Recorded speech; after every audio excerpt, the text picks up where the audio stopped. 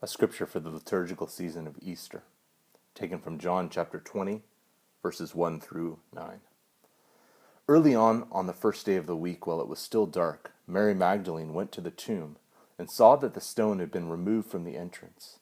So she came running to Simon Peter and the other disciple, the one Jesus loved, and said, "They have taken the Lord out of the tomb, and we don't know where they have put him."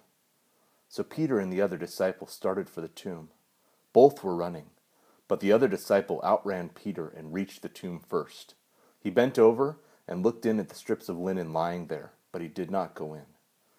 Then Simon Peter, who was behind him, arrived and went into the tomb. He saw the strips of linen lying there, as well as the burial cloth that had been around Jesus' head. The cloth was folded up by itself, separate from the linen. Finally, the other disciple, who had reached the tomb first, also went inside. He saw and believed. For until then, they still hadn't understood the scriptures that said that Jesus must rise from the dead. Scripture for Easter for children, taken from Desmond Tutu's Children's Storybook Bible. This section is entitled, Jesus is Alive, and is taken from Luke 24 and John 20. Gather your children around as I read this. 2 days after Jesus died, Mary and several other women went to the tomb where he had been buried. They were shocked to see that the stone that had covered the opening had been rolled away. They looked inside. Jesus' body was gone. 2 angels in dazzling clothes said, "Why are you looking for Jesus here? Jesus is alive. Go and tell the others." So the women rushed to tell the other disciples. At first, no one believed them. A while later, the disciples gathered to talk about what had happened. Suddenly, Jesus stood right in front of them. "Peace be with you," Jesus said.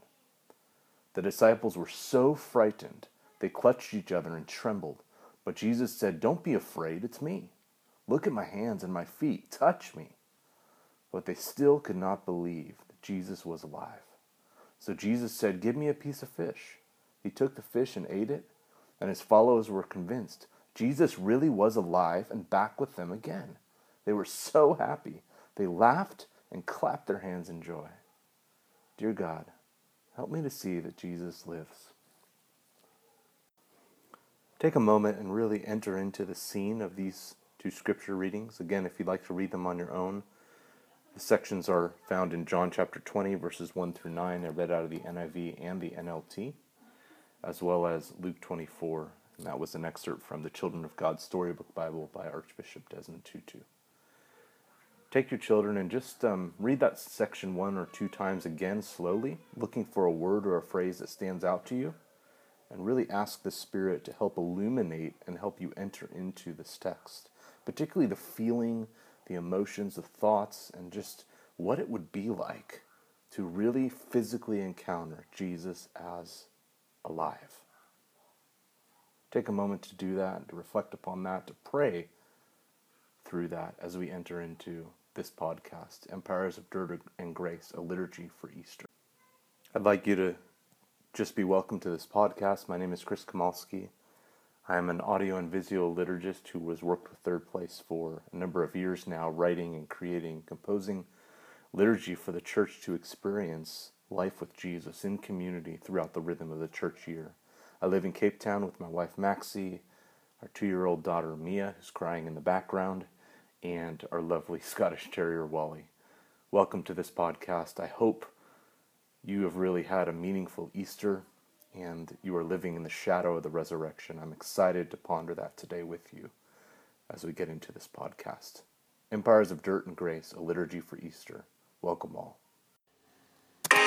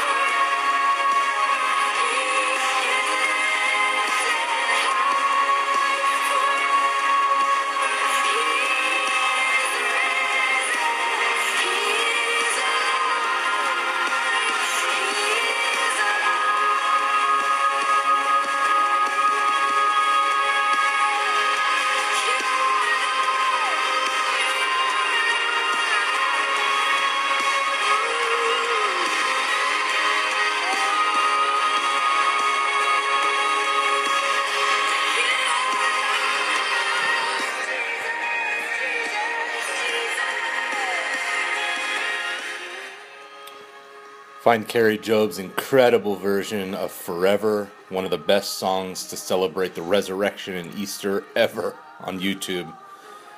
Particularly the version that she did with Bethel Music.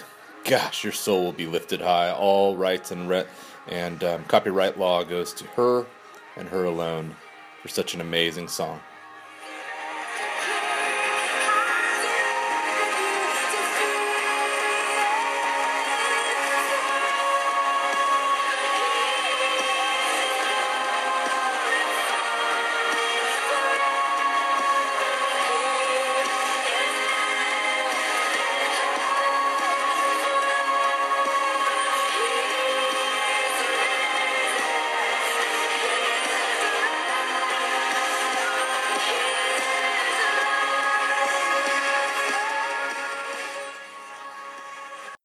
There is no better discipline to enter into the liturgical season of Easter than that of the practice or spiritual discipline of celebration, particularly celebration and worship. An excerpt from Adele Calhoun's incredible resource, the Spiritual Discipline Handbook on the practice of celebration. First, a bit of her words. Quote, "The world is filled with reasons to be downcast, but deeper than sorrow thrums the unbroken pulse of God's joy. A joy that will yet have its eternal day. To set our hearts on this joy reminds us that we can choose how we respond to any particular moment. We can search for God in all circumstances, or not. We can seek the pulse of hope and celebration because it is God's reality. Heaven is celebrating. Right now, the cherubim, seraphim, angels, archangels, prophets, apostles, martyrs, and all the company of saints overflow with joy in the presence of their Creator. Every small experience of Jesus with us is a taste of the joy that is to come. We are not alone, and that in itself is reason to celebrate. To abandon ourselves to celebration can feel like a risky thing. What if we are misunderstood or seem to take hard things too lightly? King David was so undignified in his celebration of the Lord that his wife rebuked him for his public impropriety. But David replied, quote, "I will celebrate before the Lord. I will become even more undignified than this, and I will be humiliated in my own eyes." That's from 2 Samuel 6:21 and 22. So set your eyes on God as you celebrate and forget how you look. God delights in all kinds of worship. Again, that's an excerpt from Adele Calhoun's incredible book, The Spiritual Disciplines Practice Handbook, and the practice of celebration. Some more information on celebration. What's the desire behind or underneath celebration? Well, it's to take joyful, passionate pleasure in God and the radically glorious nature of God's people, word, world, and purposes. Celebration can be defined as a way of engaging in actions that orient the spirit toward worship, praise, and thanksgiving. Delighting in all the attentions and never-changing presence of the Trinity fuels celebration. And that's an especially incredible thing throughout the season of Easter. As Zephaniah 3, verse 17 says, "The Lord your God is with you. He is mighty to save. He will take great delight in you. He will quiet you with his love. He will rejoice over you with singing." Psalm 139, verse 14 says, "I praise you because I am fearfully and wonderfully made. Your works are wonderful. I know that full well." What does this practice include? Well, according to Calhoun, it includes the identifying and pursuing of things that bring the heart deep gladness and reveling in those things before the Lord. This may include time spent with others, sharing meals, working, serving, worshiping, laughing, listening to music, dancing, and so on. Whatever your heart really finds freedom in the Lord in. If it is a God-honoring thing, this practice includes that. What are some of the God-given fruits that come from a life filled with the practice of celebration, particularly in seasons of resurrection like Easter? Well, it includes keeping company with Jesus no matter what happens, living from a mentality of abundance rather than that of scarcity, participating in the celebration and love of the Trinity, and as Zephaniah already said, that verse I just read, rejoicing always in the God who rejoices over you with song. Celebration includes the enjoyment of every good and perfect gift as coming directly from God. It includes the living out of the joy of our salvation, cultivating a spirit of gladness, taking myself or yourself less seriously, freedom from the addictions to criticism or negativity, and having holiday traditions that guide your celebration. All of this stuff is so critical to engage in the practice and the discipline of celebration. A few reflection questions that can help you as you consider your practice of the discipline of celebration in this liturgical season of Easter. Number one, where are you most prone to celebrate God? Is it alone or with others in worship and music and nature? And what does this tell you about how God made you and how you most naturally meet with Him? Number two, how is your celebration enhanced or curtailed by your ability to remember the past, live in the moment, or anticipate the future? Number three, when you see others celebrating God in a way that is new or foreign to you, what goes on in your mind and your heart?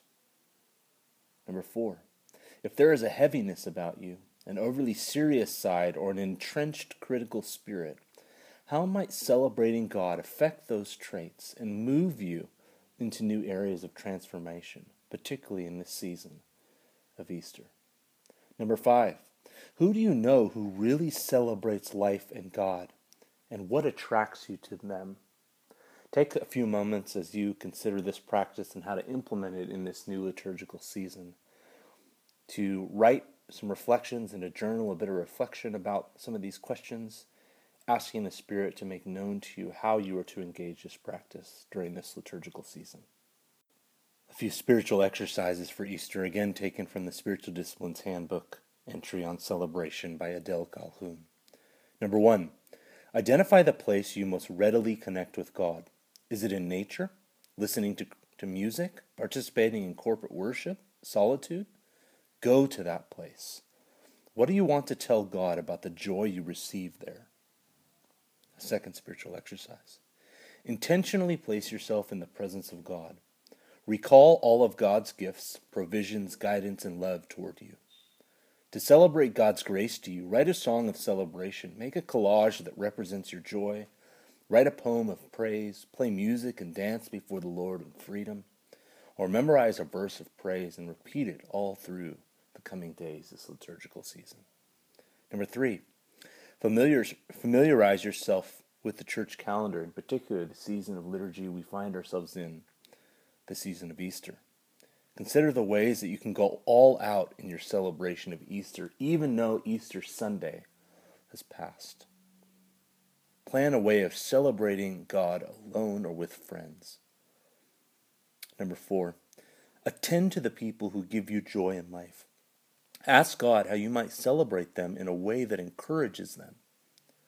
Number five, plan to celebrate someone's birthday, Mother's Day or Father's Day in a way that reminds the person of how precious he or she is to you and to God.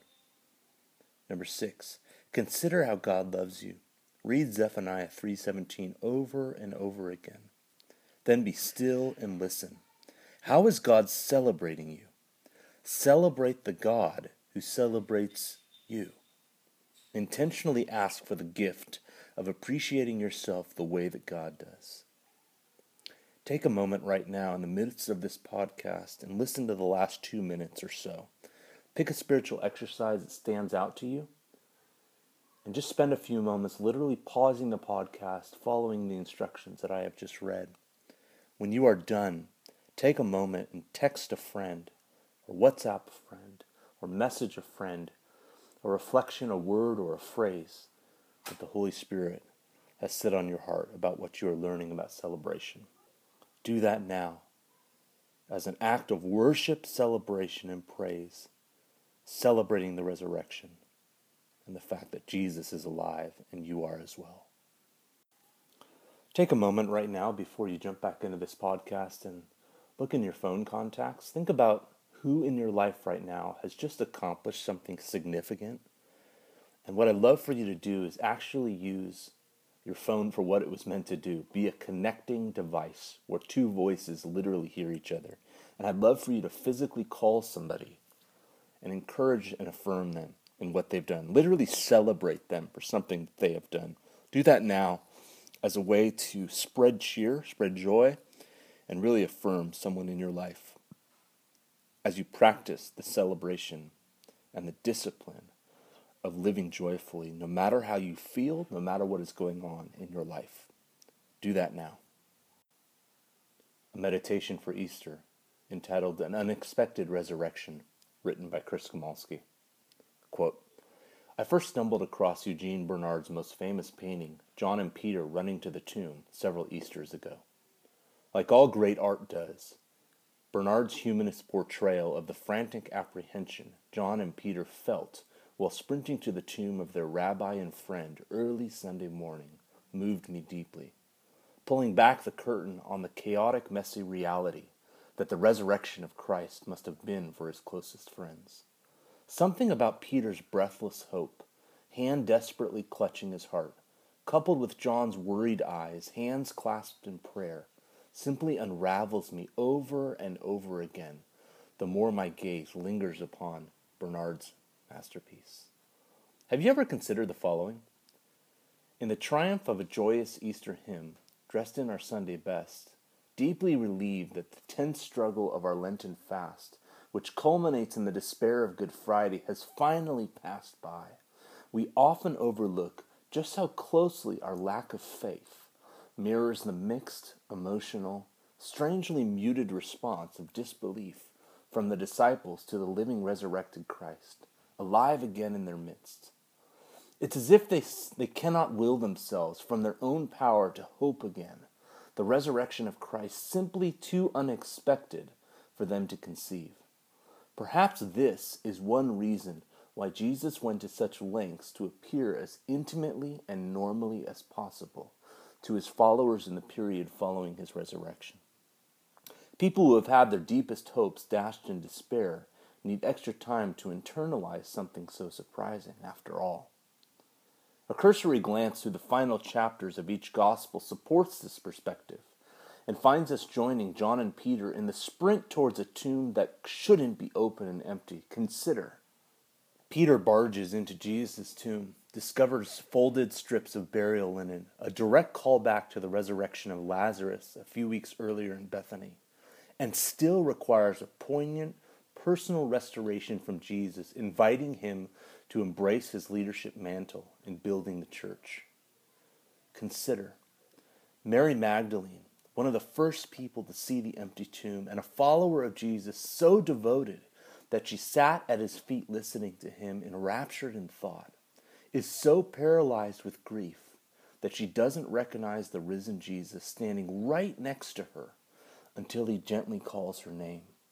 Consider, Thomas cannot fathom that the man who seemingly appeared to the other disciples is actually his Lord and God until he physically touches the wounds of Christ, and thus Jesus returns to visit the disciples a second time, specifically so that Thomas can do that very thing.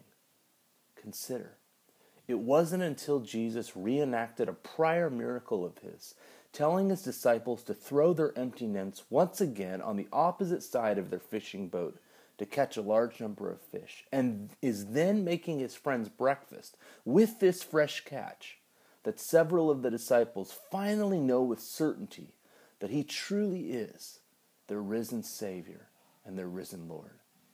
John makes a point of noting in his gospel at this point that this was the third time Jesus had personally appeared to his disciples after being raised from the dead. And consider this.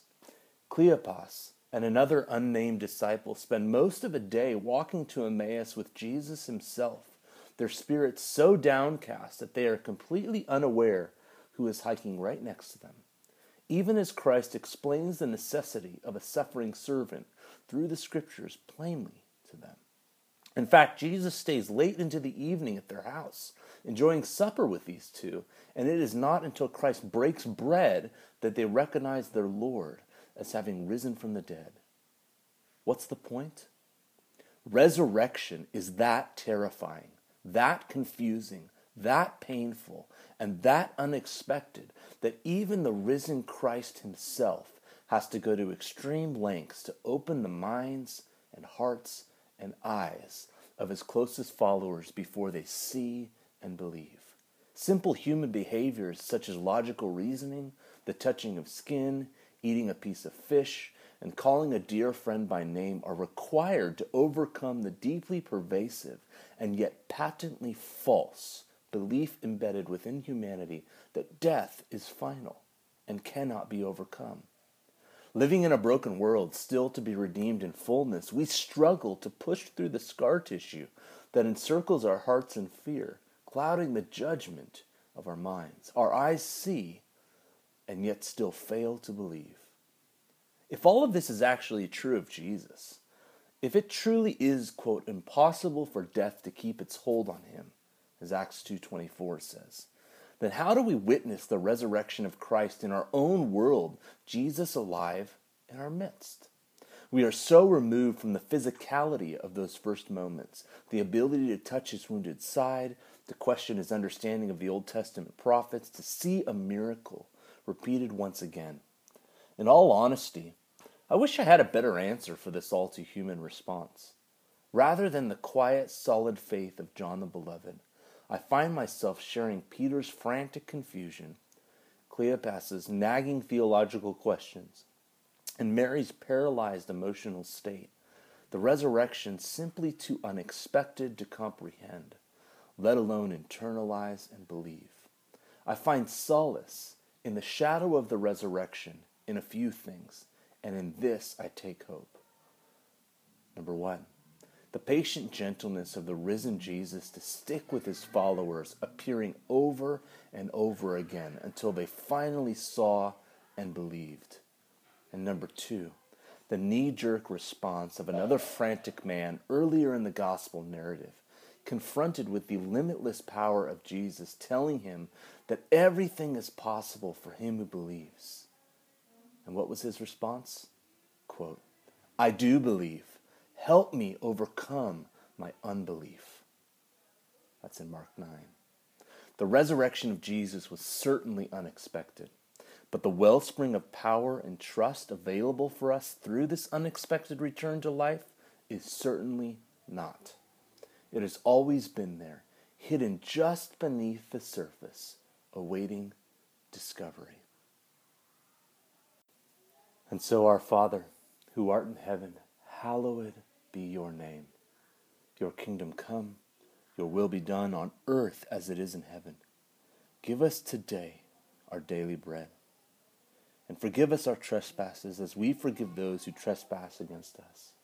Lead us not into temptation, but deliver us from evil.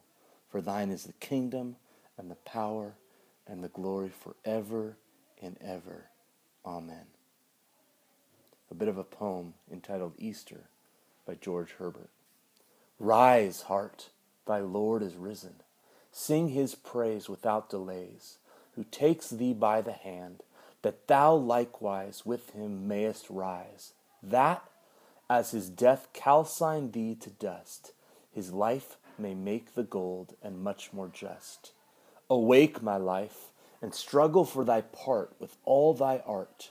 The cross taught all wood to resound his name, who bore the same. His stretched sinews taught all strings what key is best to celebrate this most high day. And lastly, a story for children and a parable for adults. This is from a wonderful kids' book entitled The Dandelion Seed by Joseph Anthony. Find it online. Quote, it was autumn in the garden. All the flowers had died and dropped their seeds. Only one seed was left, a little dandelion seed who was afraid to let go. But the winter wind began to blow. The stronger the wind blew, the tighter the seed hung on until it felt the wind blowing right through it. Then the seed left the garden behind. It became part of the wind and was carried away. The world was bigger than the seed ever imagined. It was also more frightening, more lonely, and more beautiful. The more the seed saw, the smaller it felt. It wondered where it belonged. The seed landed when snow began to fall. It listened in silence as peace covered it like a blanket. Finally, spring came. Sunshine warmed the air and the soil, and the little seed began to grow tiny leaves and roots. Its leaves spread wide to gather sunlight. Its roots reached deep to drink fresh rain. Soon the seed flowered into the bright, delicate dandelion it was meant to be. It shared its green leaves with deer and rabbits. It gave sweet nectar to bees and butterflies. Then, almost overnight, the life that began as one little dandelion seed ripened into many. They each became part of the wind and were carried away, all except one. "Don't be afraid," whispered the dandelion. "The wind and the sun and the rain will take care of you. Let go, and you will see. You will see." The end. Take a moment with your children or with yourself and ask the Spirit how you need to see and believe in this Easter season. We sing hallelujah. We sing hallelujah. We sing hallelujah.